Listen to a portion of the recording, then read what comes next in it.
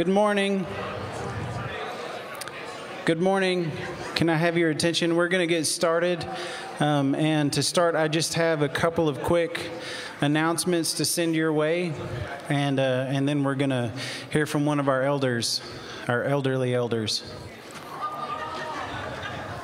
I'm sorry, that just came out.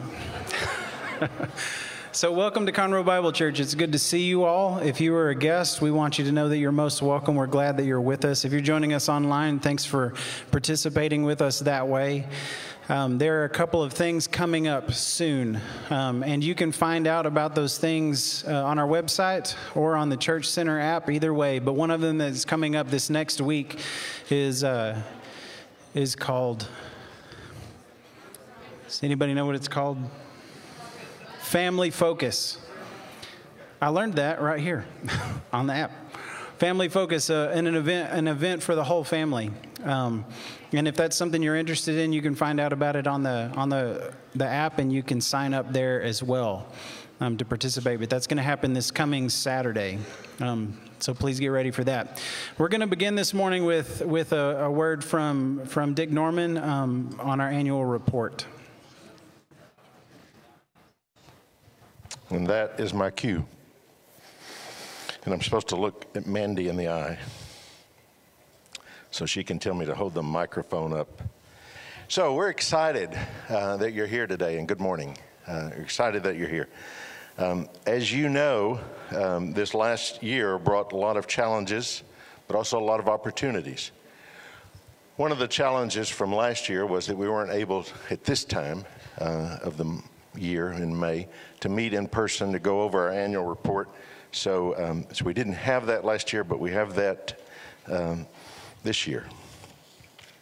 So I just want to briefly highlight a few of the things, and I'll go over this the ministry plan numbers. But I want to briefly highlight a few of those things that our ministry plan for 2020, I get confused on these, 2021/2022, and the work that was done by our ministry leaders and the deacons, and especially Jim Mayfield, in putting together our ministry plan. So as you know, or some of you know, or maybe news to you, we operate on a week-to-week, month-to-month cash basis. So that simply means we don't have deficit spending. We operate on what our income is, what comes in, sort of like the envelope system, if you're familiar with those. If the envelope's empty, we don't do it. We don't proceed. Additionally, so you and I, we're the only source of funds. We don't receive money from any outside organizations. Whatever you and I give, that's our source of income. And so one of the challenges always in preparing this ministry plan, is there can be a significant fluctuation in our giving from week to week, month to month. But, and the big but here, but God has, and God is, always faithful and gracious to meet our needs. And so 2020 was equally, we were equally blessed, abundantly blessed by God during 2020, the year of COVID. There was a lot of uncertainty, obviously, as many of you know and perhaps experienced personally. But on average, our giving, your giving, our giving, was much higher. And it seemed like one of the comments was everybody just gave a little more. Another blessing that we received this last year is our mortgage lender, which is Woodforest Bank. Woodforest graciously, at their own initiation, gave us a 3-month deferral on our loan, our building loan payments. And that was was initiated by them and just an act of grace on their part towards us. Additionally, the SBA and the Woodforest payroll protection plan. A lot of you guys, business guys, or even in your businesses, you know the PPP, Payroll Protection Plan. We qualified for that, and that was granted as a gift to us, so there was no requirement to repay that money. So again, two great blessings that came our way, and again, just the Lord's blessing to us. Through our giving and through those gifts, we were able to accomplish most of those things that we had identified in our phase one projects, beautification, the painting, some of the sound system work here, the security. Still a little pain to go, but for the most part, that's been completed. Additionally, one of our goals for the last year, which we were able to accomplish, was the air conditioner in the foyer, replacing that. As you know, the playground, the children's playground area, again, sort of phase one of the children's playground, part of that was the playground equipment, and the additional part that we're still working towards is some revamping of that space and some security issues there. So, but we're excited that we were able to finish those. Now, I want to go, and I know you're not going to be able to see this other than, yeah, okay, that was, yeah. But you can see at least from there that there's some columns here. And and I'm just going to read you the columns, and I'm going to tell you that these are available after the service. These will be available after the service on the table back in the back. But, so, again, the columns represent our different ministry categories, different ministry needs, different expenditures. This first column represents our budget predictions or planning. I'm sorry, I'm not supposed to use the word budget. It's confusing. Our ministry plan for 2020/2021. So this number you can't see, but I can see, is $630,790 was our planned expenditures for our ministry plan. This next column represents the actual. This number is $547,404. Obviously, there's a discrepancy there, or there's a difference there. This number, 547 versus 630, back to illustrating what I said a while ago, if the money's available, we're able to spend. If the monies are not available, then our spending is adjusted. Sort of like maybe if you were in 2020, since we had such great illustrations in the restaurant industry, the food service industry, if you were a waiter or a food service person in 2020, there was some significant changes in your income that year for the most part, and you may have not been able to accomplish all that you had planned. So you adjust accordingly, and that's what we've done here. These numbers represent what was actually received and then adjusted from what was planned. And then this last column, or this third column, represents the new 2021-2022 budget planning year. And so our fiscal year starts on June 1st, and so this number, 666,943, represents our ministry plans from all the different ministries and the work of the deacons in planning our ongoing expenses for 21-22. Thank you. And these are available will be available at the table. Thank you.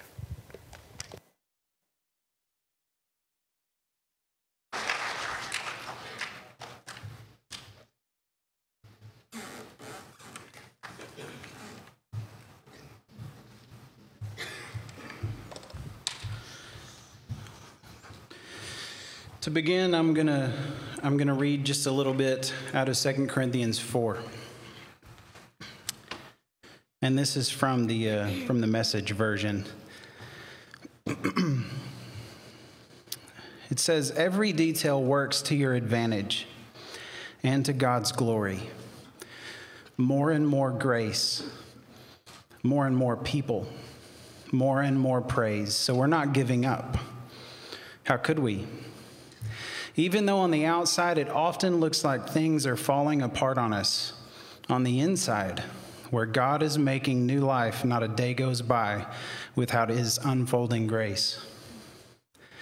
These hard times are nothing compared to the good times, the lavish celebration prepared for us. There's far more here than meets the eye. The things we now see, they're here today but gone tomorrow. But the things that we can't see, those things last forever. You guys stand up with us.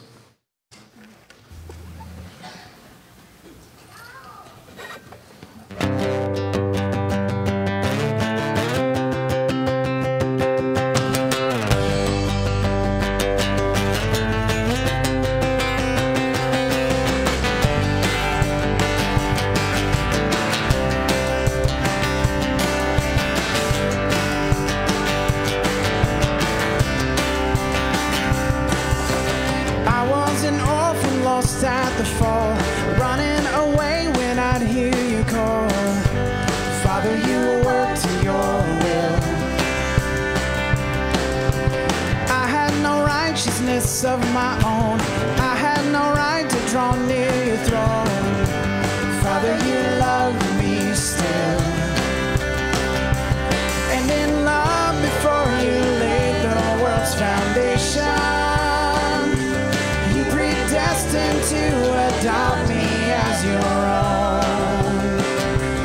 You had raised me up so high above my station. I'm a child of God by grace and grace alone.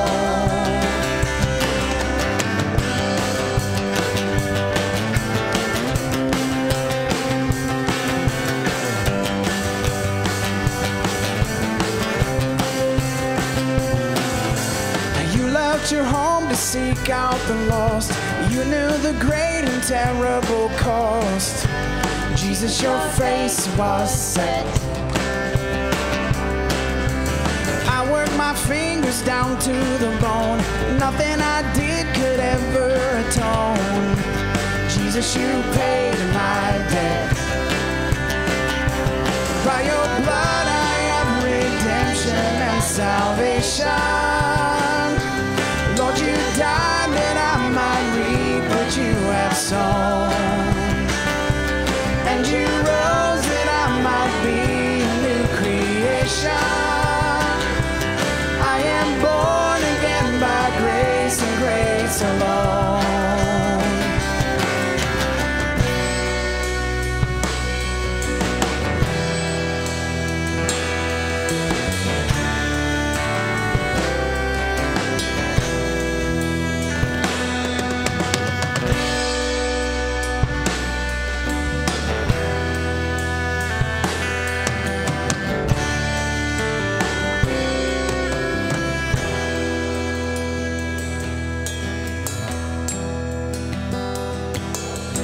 I was in darkness all of my life. I never knew the day from the night. Spirit, you made me see. I swore I knew the way on my own. Head full of rocks, a heart made of stone. Spirit, you moved in me. And at your touch, my sleeping spirit was awakened. On my darkened heart, the light of Christ has shone. Called into a kingdom that cannot be shaken. Heaven's citizen by grace and grace alone. So I'll stand in faith by grace and grace alone. I will run the race by grace and grace alone. I will slay my sin by grace and grace alone. I will reach the end by grace and grace alone.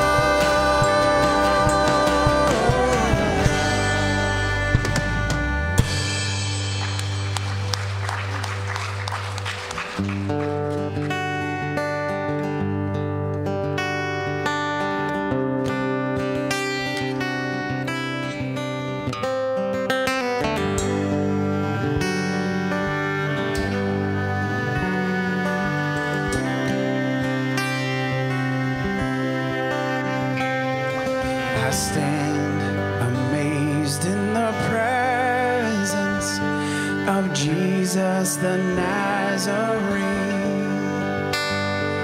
and wonder how he could love me, a sinner condemned unclean. How marvelous, how wonderful, and my song shall ever be. How marvelous, oh, how wonderful is my Savior's love for me.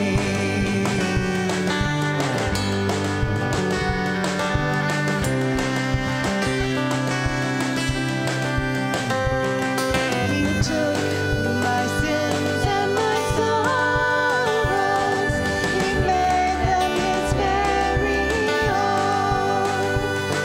He bore my burden to Calvary and suffered and died alone. How marvelous, how wonderful, and my song shall ever be. How marvelous, oh, how wonderful is my Savior's love for me.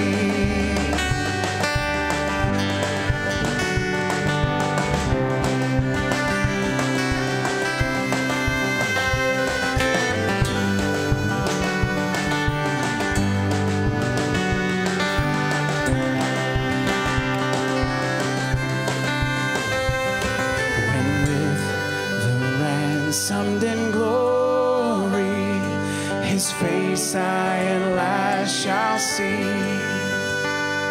'twill be my joy through the ages to sing of His love for me. How marvelous, how wonderful, and my song shall ever be. How marvelous, oh, how wonderful is my Savior's love for me. How marvelous, how wonderful, and my song shall ever be. How marvelous, oh, how wonderful is my Savior's love for me.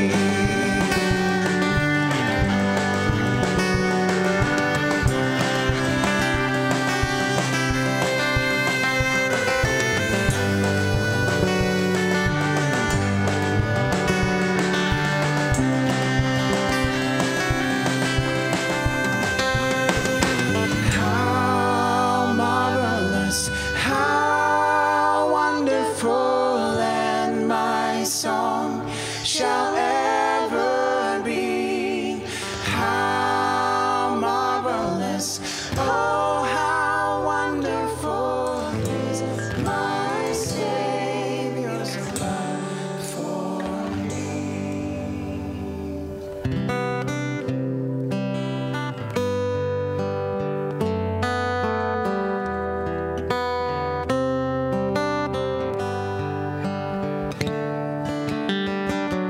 Bless the Lord, oh my soul, oh my soul. Worship His holy name. Sing like never before, oh my soul. I worship Your holy name.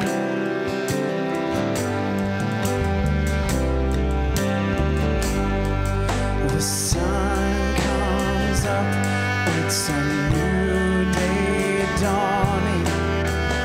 It's time to sing Your song again.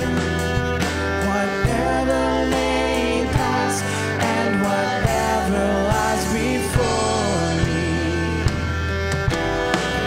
let me be singing when the evening comes.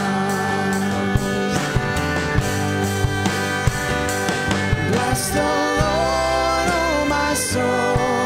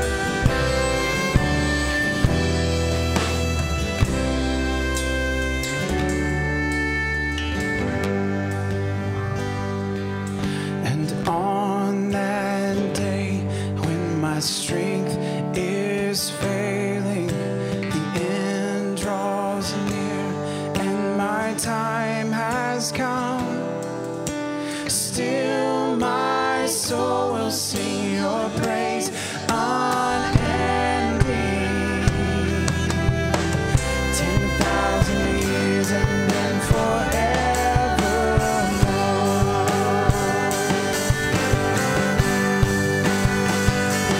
Bless the Lord, oh my soul, oh my soul.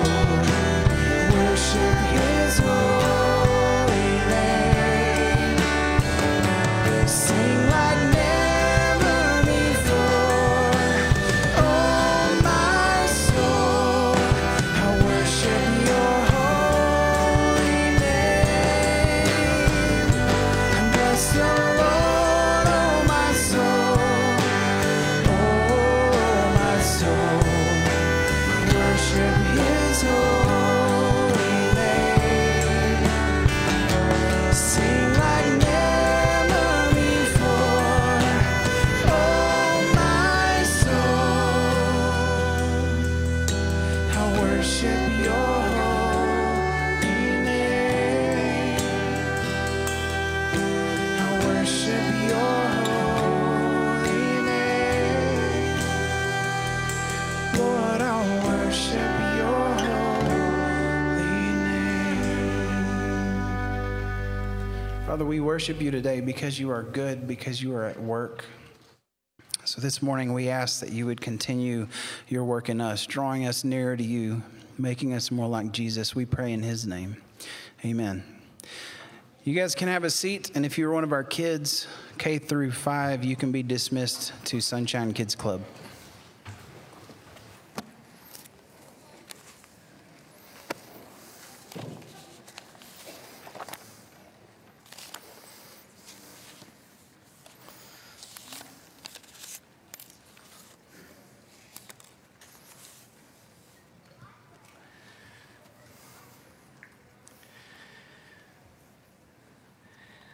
This morning, we're going to try to accomplish 3 different things while I'm up here.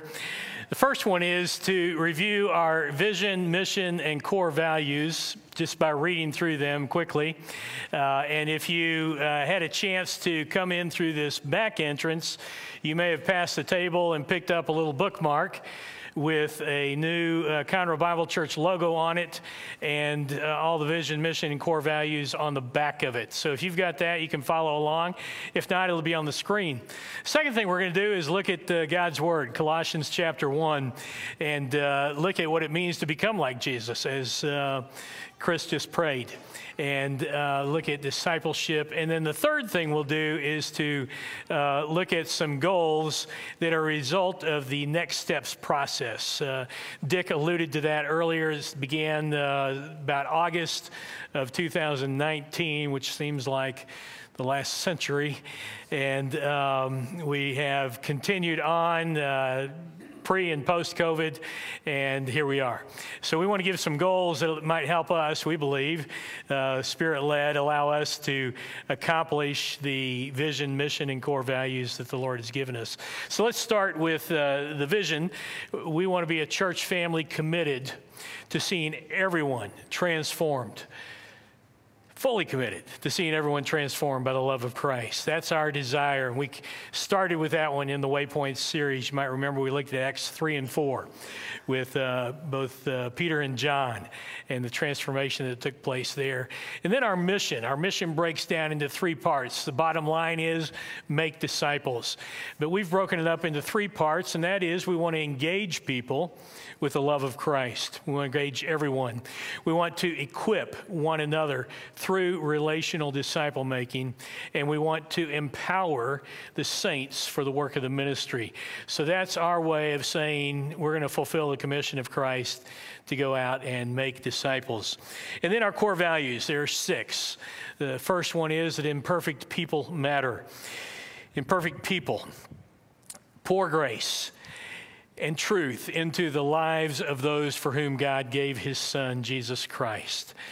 And we recognize that we are all imperfect people and that everybody we meet is an imperfect person, but we got the chance to see life change through Christ. The second one is life-changing power. Life-changing power is found in bringing our lives into full submission into the leadership of Jesus Christ. And that's our desire to respond to him. Thirdly is authentic community, is God's design for our relationship with him and with one another. The fourth one is 100% employment. And that means that we all have been uniquely gifted for the building up of the body of Christ. And then the faithful engagement is our fifth one. I've memorized the subjects. I haven't memorized our new phrases to proclaim them, so I am reading it here, is fixing our eyes on Jesus, trusting him with our work and with the results. And then the last one is adventurous compassion. Draws us out to share the love and grace of Jesus in the Lake Conroe area and beyond.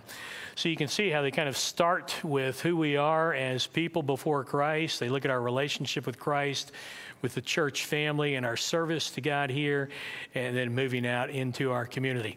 So that's our review. That's where we went. We did a sermon on each one of those in February and March, leading up to Easter. And this morning we want to look at Colossians chapter 1. As our passage for God's Word. Everything we do is tied to the power of the Holy Spirit, making us more like Jesus, so that everyone will encounter his life-changing reality through us. That is our vision, to see everyone, as a church family, to see everyone transformed by the love of Christ. We are looking for people who treasure discipleship. Treasure discipling others to Jesus. Treasure being discipled to Jesus. But discipleship, I recognize full well as pastor, is often a dreaded word. Some people are just tired of it. They've heard it all their lives. Some people are confused about it or doubt that it can actually take place. Some people shrug it off and say, you know, I did all of that in college, and I do not have the time for that right now. And then some people just don't want to be that vulnerable and open to speaking into others' lives. Well, I have a story about the difference it makes when we treasure something. My wife is an educational therapist for children with learning disabilities, and she has a coworker who is currently working with a first grader that is there for the same purposes, to try and learn and to try and overcome some of these disabilities. And this individual, this first grader, this student of the coworker, has just done a horrible job with rhythmic writing.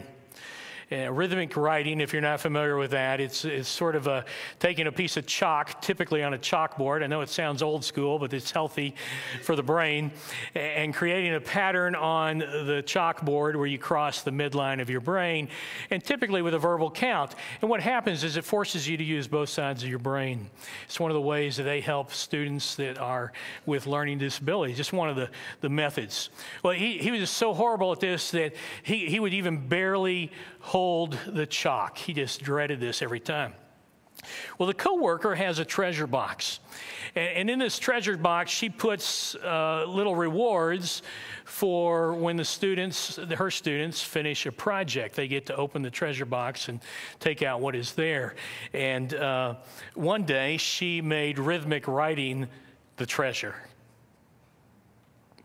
The student completed his task that day, his project, and he opened the treasure box, and rhythmic writing was the treasure. His rhythmic writing that day was beautiful. She had never seen it. She didn't think it was possible for him to do that well. Why was it beautiful? Because he treasured it. Because this was the thing that he had gained as a reward for accomplishing his other project. He treasured that, and it made all the difference in the world. Well, we are looking for people who treasure discipleship, being discipled and discipling others to Jesus. Jesus gives us plenty of reasons to treasure discipleship. He is the one who commissioned us to do it. He is the one who invites us to join him in his beautiful work of discipleship. Jesus is the one who empowers us in this beautiful work of discipleship. He is the one who calls us to treasure the beautiful work of discipleship. And that's what I want to look at this morning. The Apostle Paul in Colossians 1, 28 and 29, he lays out a pattern for us of discipleship. So it might help those who are confused and doubting, and those who kind of gave up on it back in college, or wherever you are at in life. I hope more than anything else it inspires you to treasure. Because we're going to look at the pattern that Paul gave. He and Timothy had been in Colossae, they had ministered there, and now he's writing back to them, and he's letting them know what he's heard about them, and he's reminding them at this point of the approach that he and Timothy took with their lives. And what we're going to see are three things. We're going to see the person, the process, and the presentation. Those three things. That's how this verse breaks down. And we're going to move kind of quickly here. So in Colossians 1:28, the very first part, the first thing that we see is the person. Our role is to point people to Jesus. Point people to Jesus. Discipleship is about a relationship, not a program. Many of us, especially my age, are used to a stack of books that went in order and covered all these great truths and doctrines and practices and skills of discipleship. And when you got through a certain book, you were discipled. It's kind of how it went back then, and it was healthy for that season of life. The Spirit was at work. But we don't want to be about a program. We don't want to be about curricula. We don't want to be about books and doing it that way. We want to be about the person of Jesus Christ. And that's often an argument we use when we contrast Christianity with religion, right? We say it's all about relationship with Jesus Christ. It's not about rules and regulations and lists and checklists. And so what we want to do is point people to Jesus Christ. He is the one that we want people to follow. And this is how Paul says it in 1:28. He says, we proclaim him. He's referring to Christ. At the end of verse 27, he says, Christ in you, the hope of glory. So the hymn refers back to Christ. We proclaim Christ, admonishing every man and teaching every man with all wisdom, so that we may present every man complete in Christ. We point people to Jesus because of his life-changing power, the very resurrection power of Jesus Christ. We want to see people changed, transformed from the inside out. And that can only happen by the power of Jesus Christ at work in their lives. When we want to see change in ourselves or in others, we need transformation more than we need information.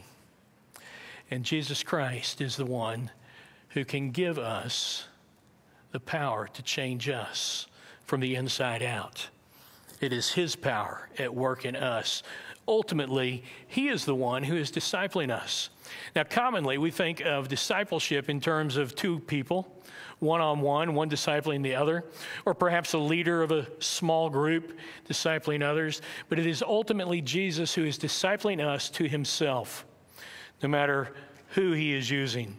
And that's why we are called to join him in his work. Paul uses a word filled with rich meaning here. He uses the word proclaim. This word proclaim is used in many different contexts in that original language. It's everything from the herald who comes into the village with official news from the government and proclaims it, announces it, declares it. And it's used in all kinds of communication, all the way down to just casual conversation between two different people. And so it's a beautiful word for us to latch onto. And in fact, it's a word that's combining two words together. It literally means to proclaim throughout. In other words, as you go throughout your day, moment by moment, look for ways to proclaim Christ. Look for ways to share Christ, to point people to Jesus. You realize how closely that links us to the Great Commission of Christ in Matthew 28, where he says, as you go, make disciples, baptize them, teach them to observe all that I have commanded you. We are to proclaim throughout, and it's given to us in the present tense, so we know enough to know that that means to just do it continually. This is our calling. This is the pattern that Paul lays down for us, and so if we were going to make a discipleship manual out of this, we would say the first thing that we need to do is to continually point people to Jesus. And in that regard, discipleship requires adventurous compassion. It requires us to love people enough to risk rejection. Discipleship has a very wide spectrum, from building relationships with people who are not yet followers of Jesus Christ, to sharing the gospel, to their conversion, to all the way seeing them grow into spiritual maturity like Christ. Now, typically, in Sunday school, we break that up, right? We call it evangelism and discipleship. But all of it fits under the umbrella of making disciples, again, the commission which Jesus Christ gave us. We want to be a people who join him in his work. We want to be a people who are willing to go out and risk rejection, whether it's with someone who doesn't yet know Christ or someone that we're trying to speak into their life to help them better follow Jesus Christ. Now, the Gnostics were the ones, the primary ones that Paul was speaking to or poking at as he spoke to the believers in Colossae. And he knew that the Gnostics would teach a system. There was a system of teaching. You can think of some religious groups and cults that do that today. They have this religious teaching of system of teaching, and once you master that, then you are spiritually elite. You have become complete spiritually in their books. And if you're especially elite, then you might get even the more serious secrets like the secret handshake if you make it to the top. That is one way that Paul was poking at them, letting these people know we proclaim Christ. We don't proclaim a system. There were also false teachers going throughout the land in that day, and they would teach their own religion. Now, their religion would typically have a list of rules and regulations, a checklist, if you will. Well, Paul's saying we don't have a checklist, we have a person. We don't have a program, we have a person. We're going to point to the person of Jesus Christ. So how do we disciple others to Jesus if we don't have a checklist and we don't have rules and regulations? We don't have secret systems of teaching. Well, when we listen to Jesus, he said that he just asks us to follow him. In Luke 9:23 and in Mark chapter 8, he says, I want you to deny yourself. I want you to quit going your way, and I want you to start going my way. Say no to your agenda. Say yes to my agenda. I want you to take up your cross, and that just means full submission to Jesus. And then he says, and follow me. And follow me. Now, that's a lot harder, isn't it? I mean, it would be so much easier if we had a little checklist we could put on our phone and check it out throughout the day. Am I doing everything right here? That's not what he calls us to, because each one of us have individual, very unique lives. Each one of us is uniquely created by our living Lord. Each one of us has a unique mission. And so he just asks us to attach ourselves to him, to follow him. And that is how we will be discipled. So how can we point others to following him when we don't have that checklist and when they're all unique? Well, one of the ways to do that is just to study the Gospels and to look at what are some of the essential elements that Jesus talks about when he talks about following him. So think about that with me. What are some of the things that he talks about? Well, one would be allegiance to him. We are to attach ourselves to him. There's supposed to be a deep and abiding loyalty to him, to love him and not to love the world. There's a personalized cost of following Jesus. And so that has to do with each one of us being different, and he's going to poke at whatever we want to give our life to that's not him. There's a cost involved. We're told to deal with sin seriously. We're to be guided by God's word. These are all essential elements of discipleship that if we were to think about and meditate on, they would draw us to Jesus so that we would see how he did those things with the Father. And they would give us something to speak about over lunch with a friend. They would give us something to concentrate on when we disciple. They would give us something to apply when we teach in an adult Bible fellowship. All kinds of ways that these essential elements come into play. And so through the Gospels, through God's Word, we have these essential elements for what it means to follow Jesus. When we point people to Jesus, we can do that.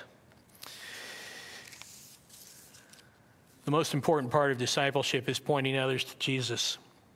Paul lays out his methodology next in accomplishing how he approaches people in discipling others. Verses 1:28b, the middle part, and verse 29, we see this, that we are to pass along what God teaches us. Pass along what God teaches you. We are always influencing people. We are always discipling people.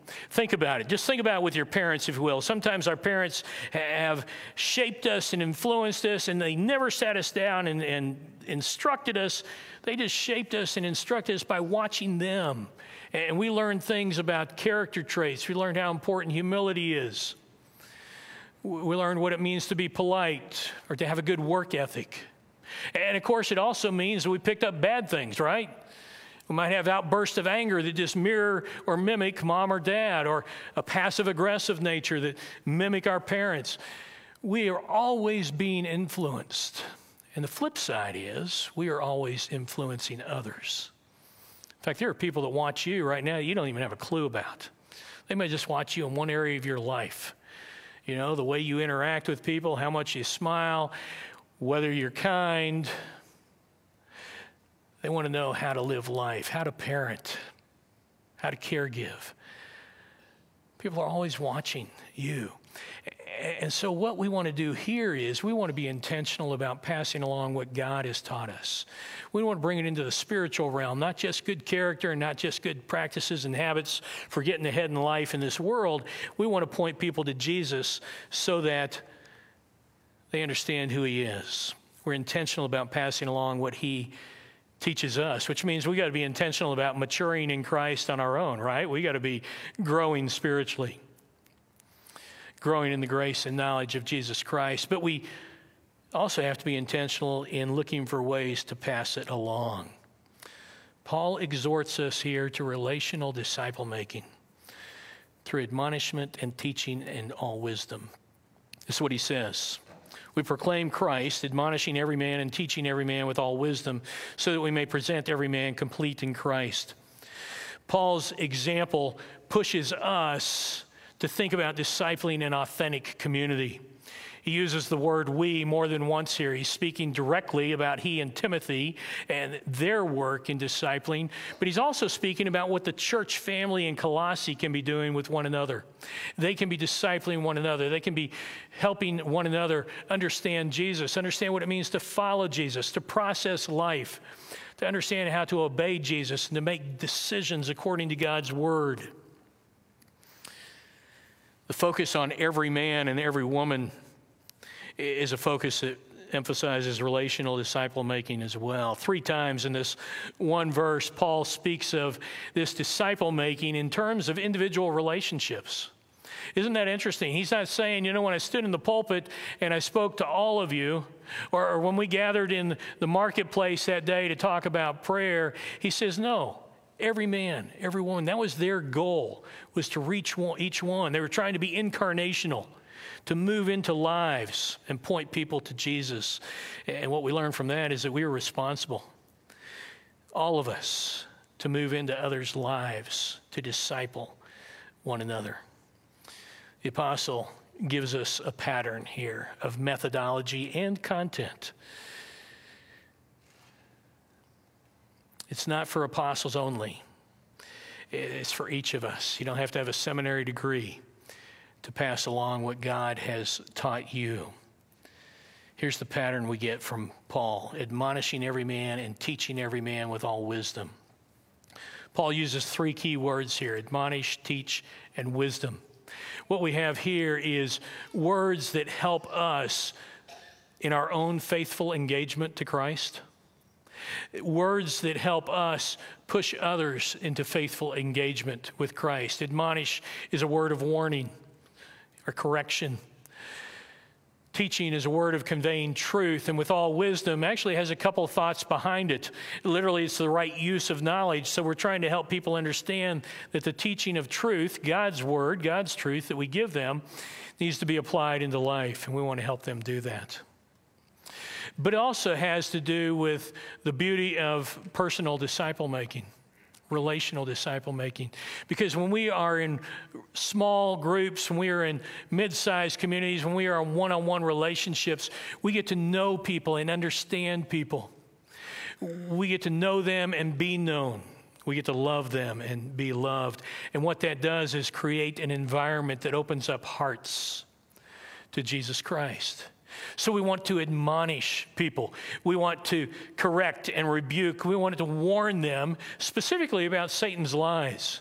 It is so easy, immersed in this world and with such busy, fast-moving lives, to become immersed and to begin to believe Satan's lies. One of the reasons that we make such a big deal about baptism, I invite the families in with us and ask them to take pictures and video and to celebrate that day with their family member that got baptized. It's just so that 20 years from now, when that family member that got baptized is having a difficult day and Satan starts taunting them or is caught in habitual sin, whatever it is, and Satan's taunting them and saying, "You're not a Christian." When he whispers, "You never trusted Christ. In fact, you're not worthy of him. He would never have you." That person can go back and say, "I don't have to believe that lie because I've got a spiritual marker in my life with witnesses when I publicly declared my relationship with Jesus Christ, and I trusted him by grace through faith." We want to admonish people so that they won't believe the lies of Satan. We also want to teach people. We want to convey truth to them. We want to convey God's word to them. We want to help them understand God's word as we help them shape their lifestyle in following Jesus. And that goes back to the commission that Jesus gave us. He said, teaching them to observe all that I commanded you. Here's a great way to do it.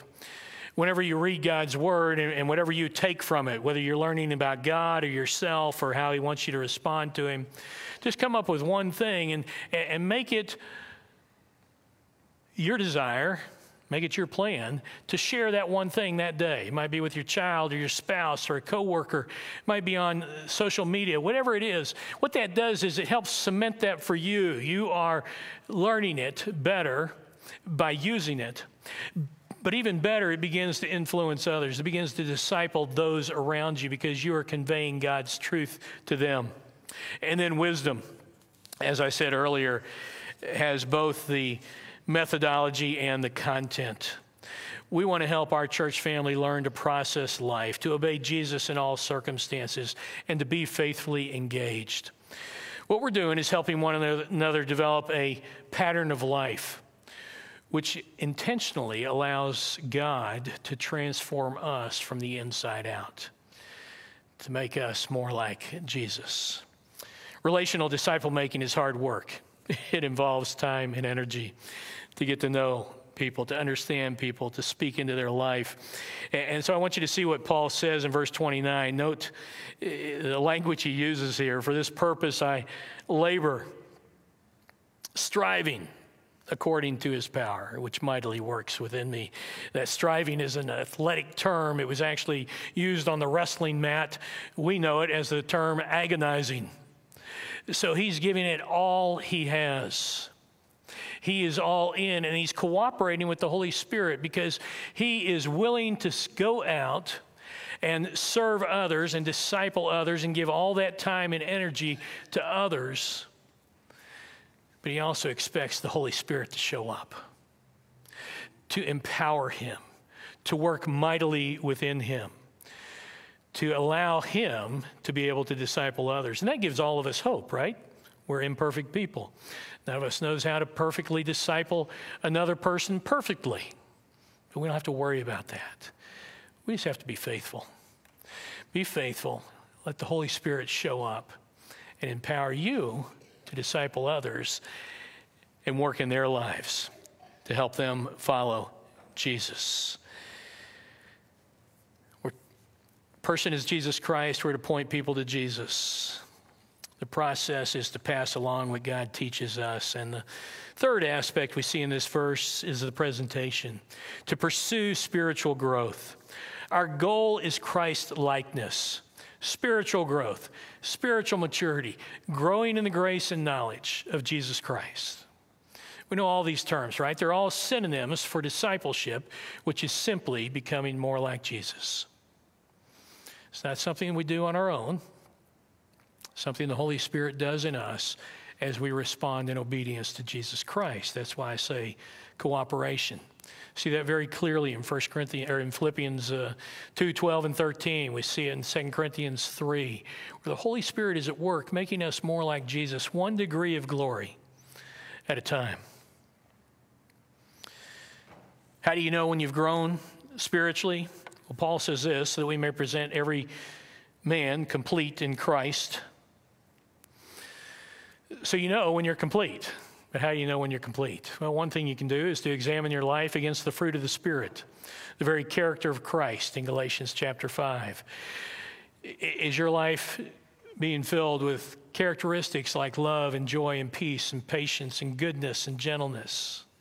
Another thing you can do is ask a close friend, somebody that knows you really well, to evaluate you and say, over the last year, am I loving God and loving people more than I did previously?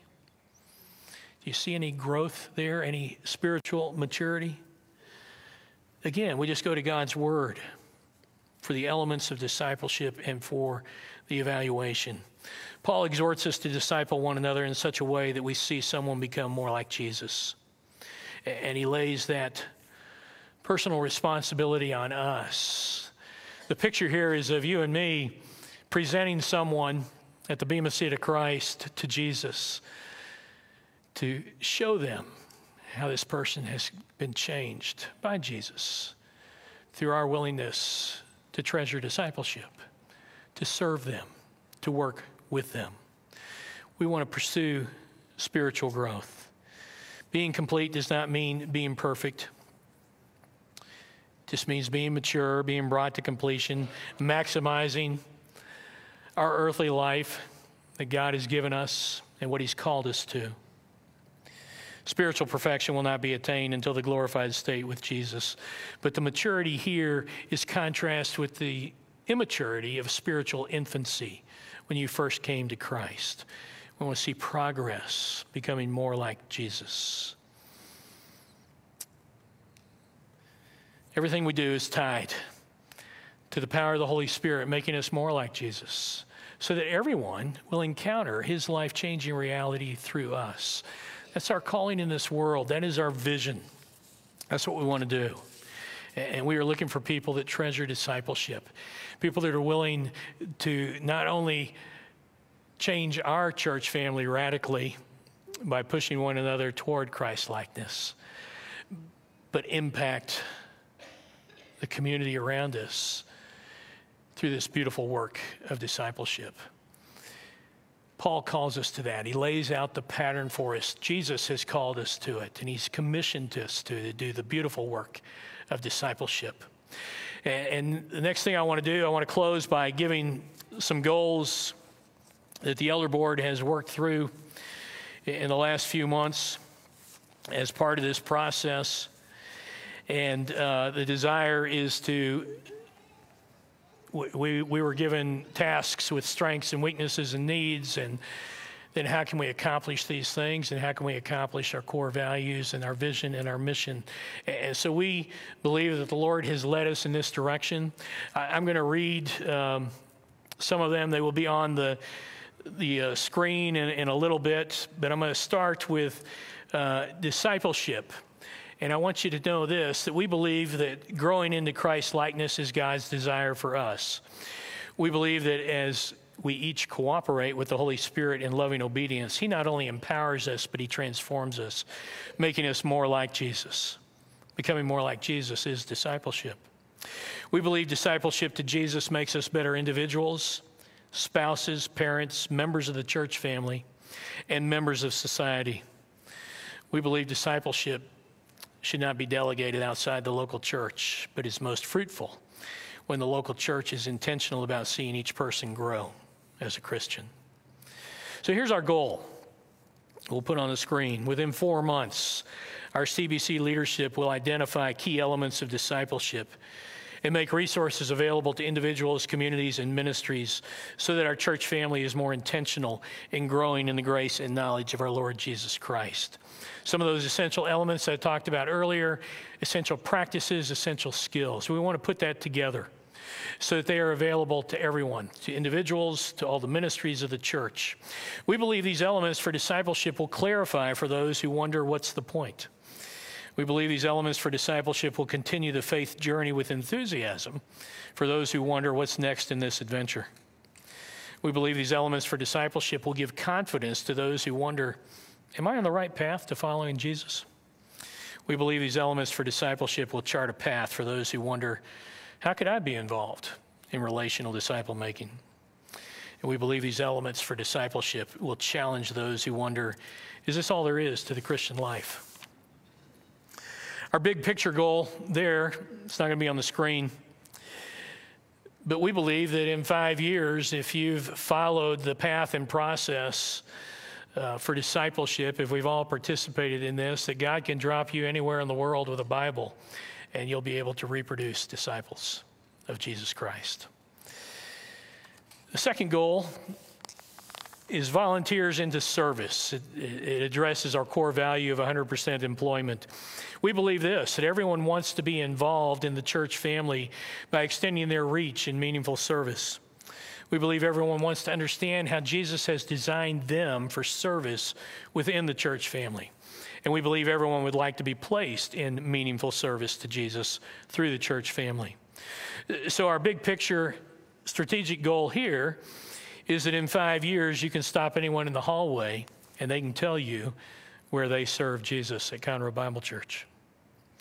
Our immediate goal is that within 6 months, the CBC leadership will begin to launch enthusiastic biblical servants of our Lord into their unique ministry at CBC through a system designed to help each individual understand their unique design and placement, being placed where their unique design best serves the body of Christ the way He designed them. Our desire is to seek 40% coverage of the church family in the first year. So that could be a system laid out, and this one has been assigned to our staff.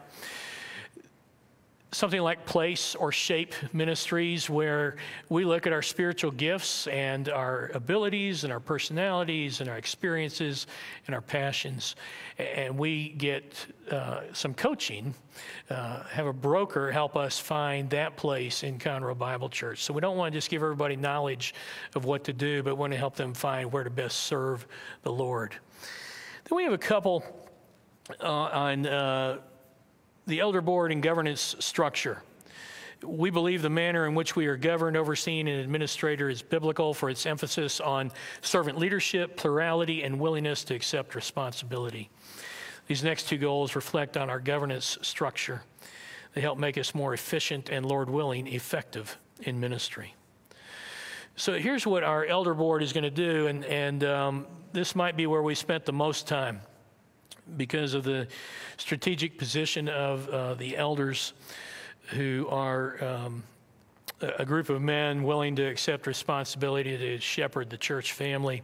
By August 1st, we're going to prepare a brief elder booklet to provide an understanding of qualifications, operations, responsibilities, and equipping in order to launch the next several generations of servant leaders willing to accept responsibility to shepherd the church family at Conroe Bible Church. Some of that's in the Constitution, some of it's not, but we have so many newcomers and so many people that we have not equipped to be elders that we want to become aware in a very simple way. The big picture goal there would be that within 5 years, we're launching our second staggered rotation of servant leaders from now as elders, willing to accept responsibility to shepherd the church family at Conroe Bible Church. Another goal for governance structure has to do with being elder-led, staff-run. If you've been around here any years at all, you've heard that terminology used. And here's what we're going to do. Beginning June 1st, our elder board, and it's actually already begun, but we'll restore, improve, and expand upon our elder-led, staff-run structure by delegating operating authority around the staff for collaboration, decision-making, networking of ministries, and implementation of day-to-day initiatives, which will draw in more ministry leaders as well. We will implement that on the fly and plan to cross the finish line by August 31st.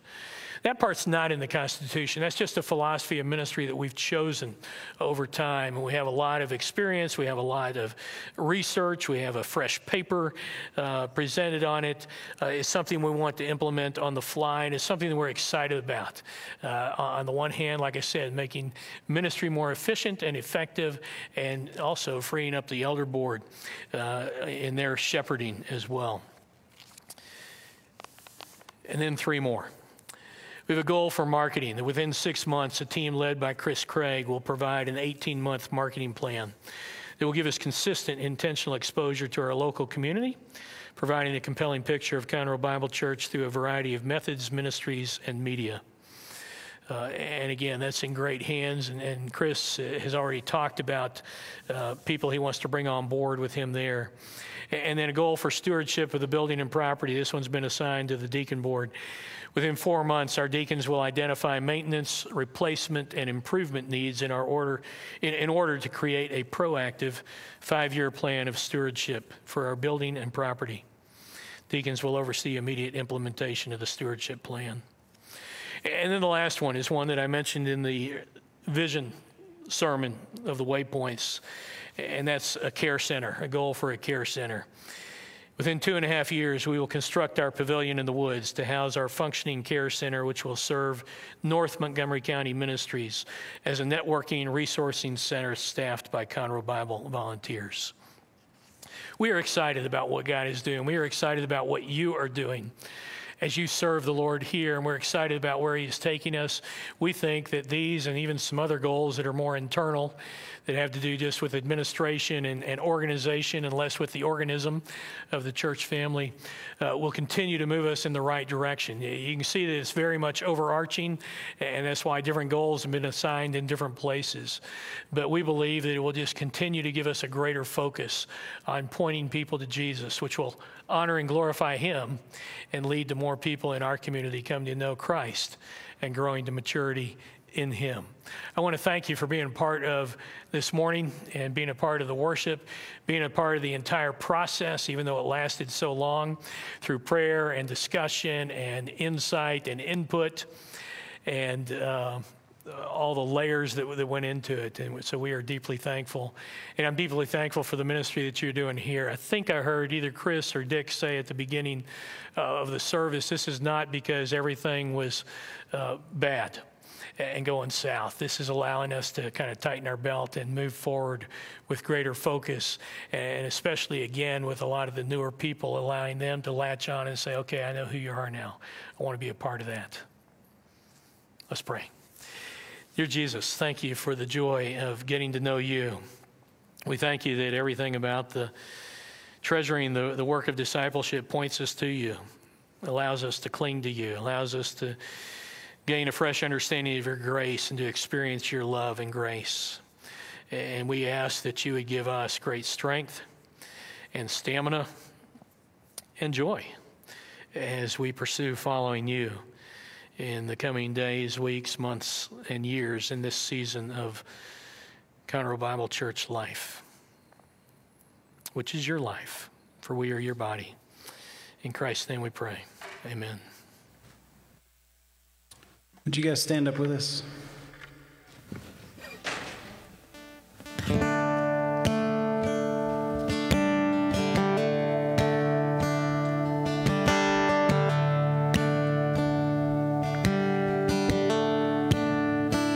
Take these hands and lift them up.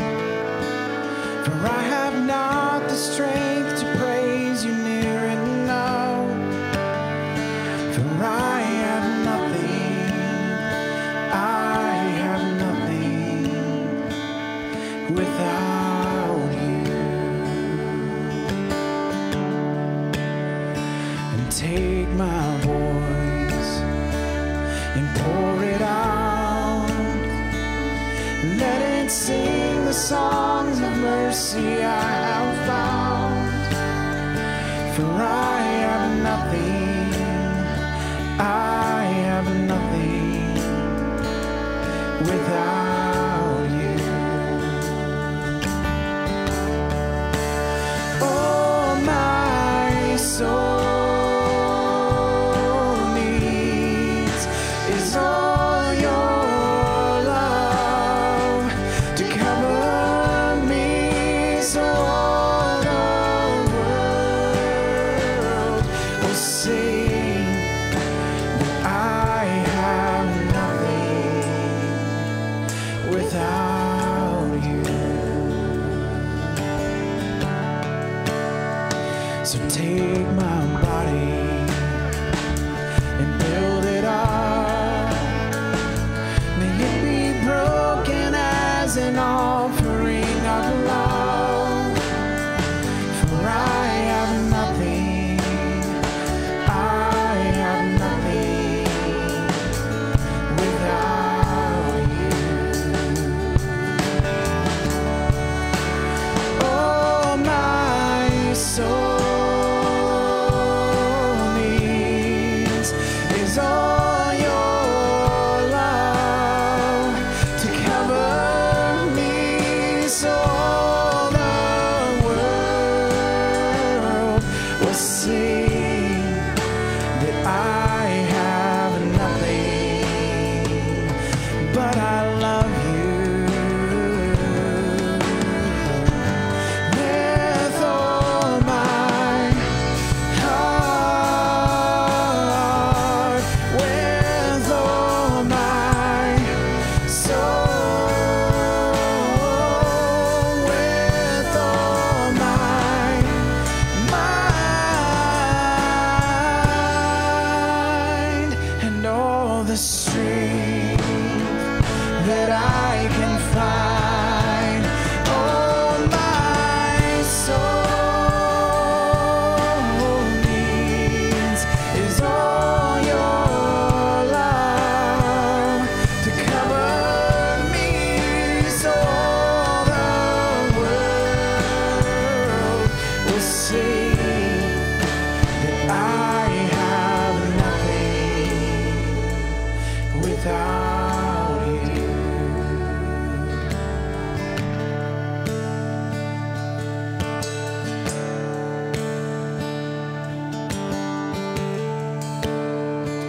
Take my time here on this earth and let it glorify all that you are worth.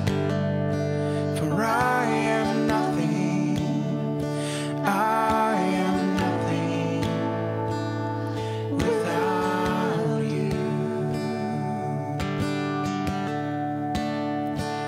Take my time here on this earth and let it glorify all that you are worth. For I am nothing, I am nothing without you.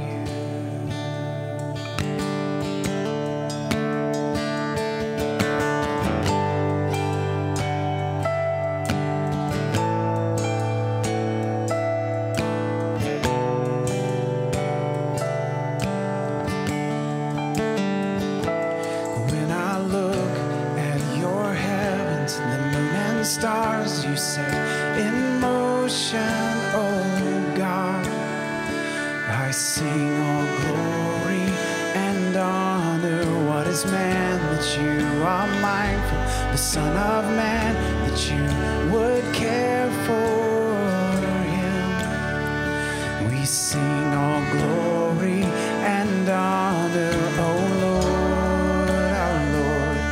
Oh, how awesome are your ways, how majestic is your name in all the earth.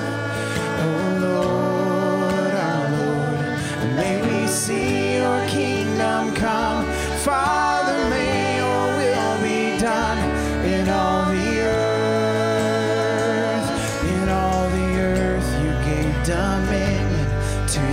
children, and you crown them, oh God, with glory and honor. So we sing of your name, live our lives for your greatness, oh God. Your glory and honor, oh Lord, our Lord. Oh, how awesome are your ways, how majestic is your name in all the earth. Oh Lord, our Lord, may we see your kingdom come. Father, may your will be done in all the earth.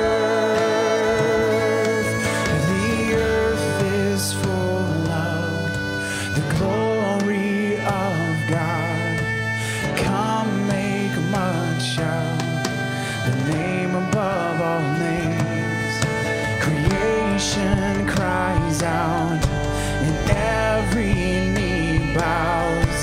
Jesus we crown, oh Lord, our Lord.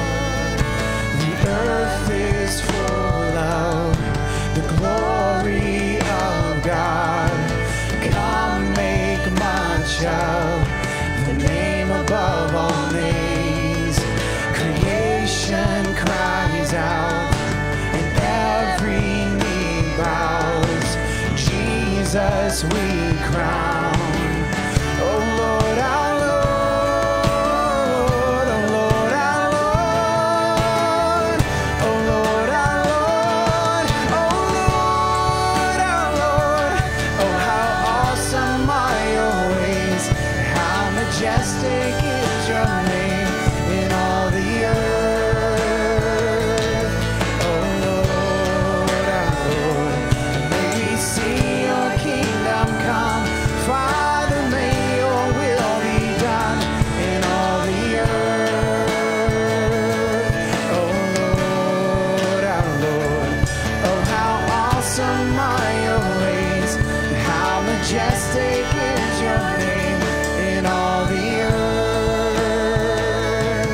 Oh Lord, our Lord, may we see your kingdom come. Father, may your will be done in all the earth. Oh Lord, our Lord, oh how awesome are your ways, how majestic is your name in all the earth. Oh Lord, our Lord, may we see your kingdom come. Father, may your will be done in all the earth. Thank you guys for being here and worshiping with us. You cannot leave. We have food across the hall. So you should stay and hang out with us and celebrate today, a great day, a big day in the life of us as a family. So you guys are dismissed just to go over there. Passing quickly through your hand, I give my life and offer it. Take it all, take everything.